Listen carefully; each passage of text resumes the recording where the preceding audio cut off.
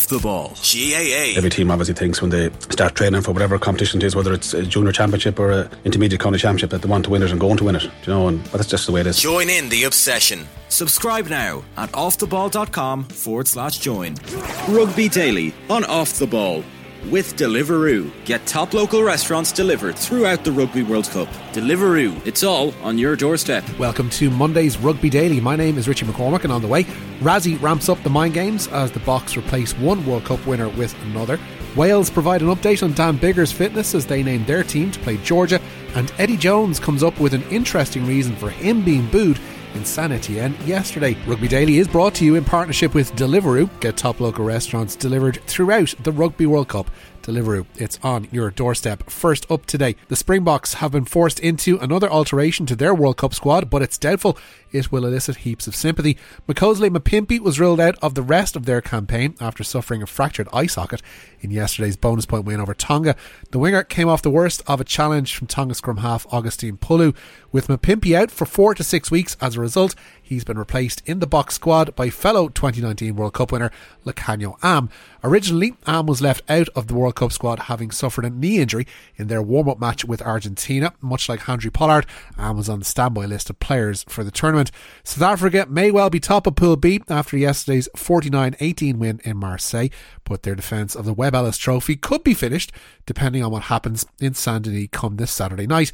And believe me when I say Rassie Erasmus has done his homework on the permutations surrounding the final round of pool fixtures. Basically, if Scotland beat Ireland with more than 8 points and Ireland doesn't get a bonus point. That being said, a bonus point for less than 7 points or not scoring 4 tries. If Scotland beat Ireland, then in my opinion, Ireland is out. Then we are first, Scotland are second, and Ireland are out. So if, for example, Scotland beat Ireland 8-0, I believe Ireland's out. That's how I see it.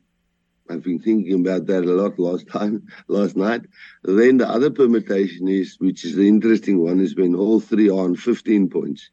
Now, when all three are on 15 points, then the team with the best netto points, first of all, go through. Let's say all are on 15 points.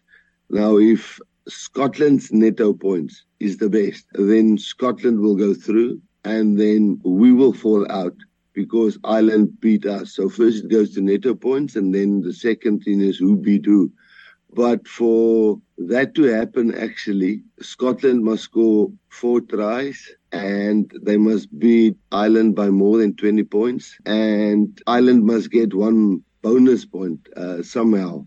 So it's 3 or 4 very interesting permutations. With all that in mind, Erasmus is playing his old mind games and attempting to pile the pressure on Andy Farrell and his squad. With all humbleness, and this is no arrogance saying this, but we will much rather sit here than being Ireland and knowing that we've been number 1 in the world all the time, and Scotland basically just have to beat them by 8 points, and they're out of the tournament. You know, the score can be 22-12 or 22-13, and they out of the competition if Ireland doesn't get a bonus point. So they don't even have to beat them by 5 points. So I think of the 3 teams, we probably at this stage the most comfortable sitting here, knowing we've got a 2 weeks rest. And look, maybe we've got a 6 months rest if the cards doesn't fall our way.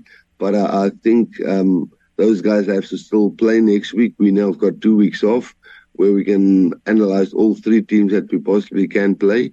And as I said, I always thought the Ireland-Scotland game is going to be nervy, just like I think the France-Italy game will be nervy. I know everybody writes off Italy, but Italy is not used to playing against the Southern Hemisphere teams, but they are very used to playing against the Northern Hemisphere teams. So I think there's going to be some interesting permutations still in the rest of this World Cup. For their part, Ireland are on media duty tomorrow in Tour, and we'll hear from them on tomorrow's Rugby Daily. Scotland out half Finn Russell has described Saturday's date with Ireland as feeling like a World Cup quarter-final. Gregor Townsend wasn't for indulging in the same kind of mind games as Rassie, but following their resounding win over Romania at the weekend, he was asked by Tom English if there was anything he would change regarding their recent meetings with Ireland. And the games we played, they're all different. apart from the fact that Ireland have won in the last 7 or 8. There's been the games that we've played better in.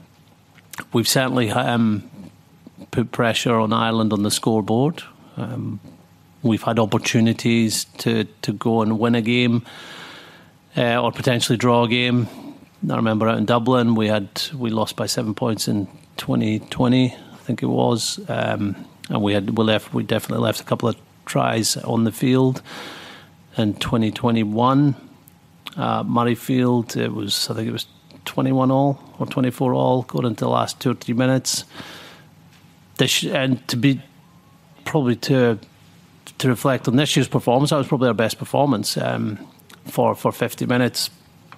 We had a couple of huge opportunities in the first half. One we got after Dupont made a line break to 5 metres of the Irish line. We lost the ball in contact, and just before half time we were close to scoring, and we got bundled into touch.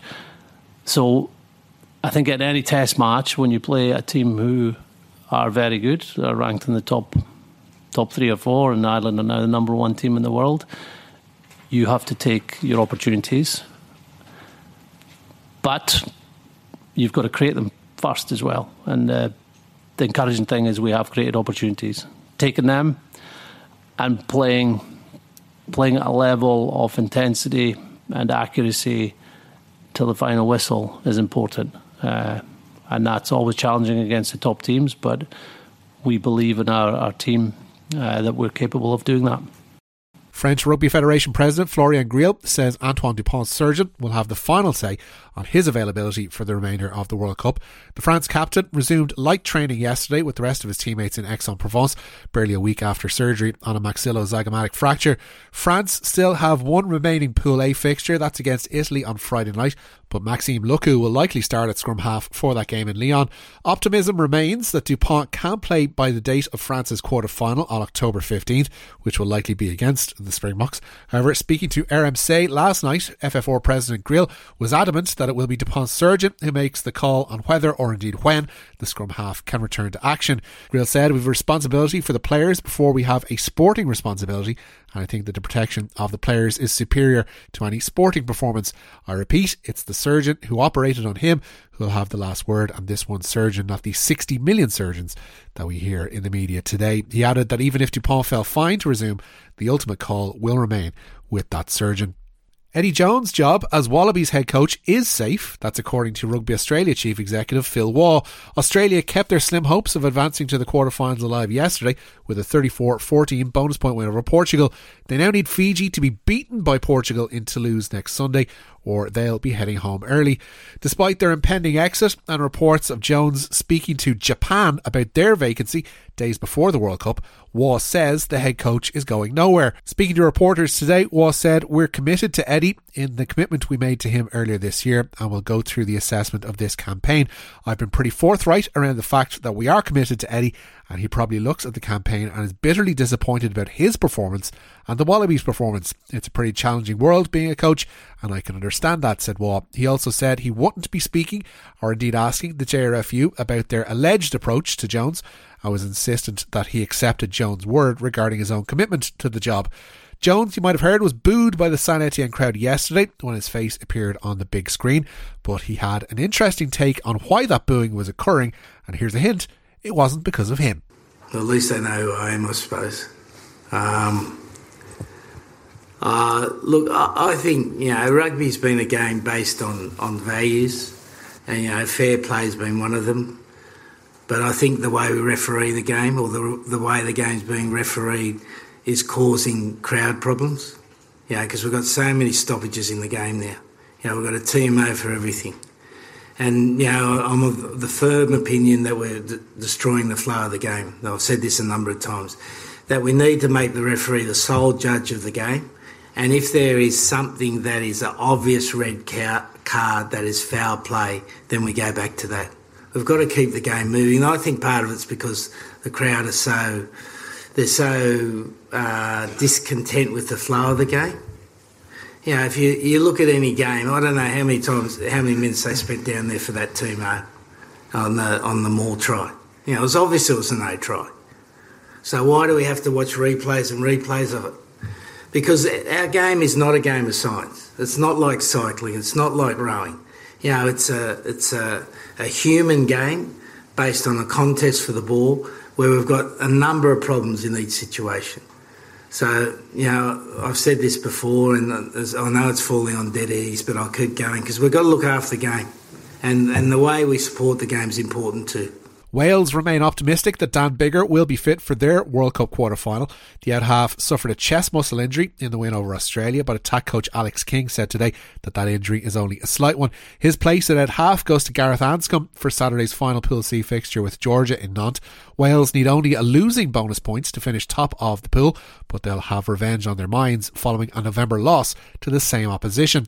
Hooker Dowie Lake returns to captain the side with Jack Morgan and other rested with the quarterfinals in mind.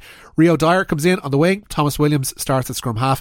Daffyd Jenkins returns to the second row, and Tommy Reffel will start at open side flanker for Wales in that game.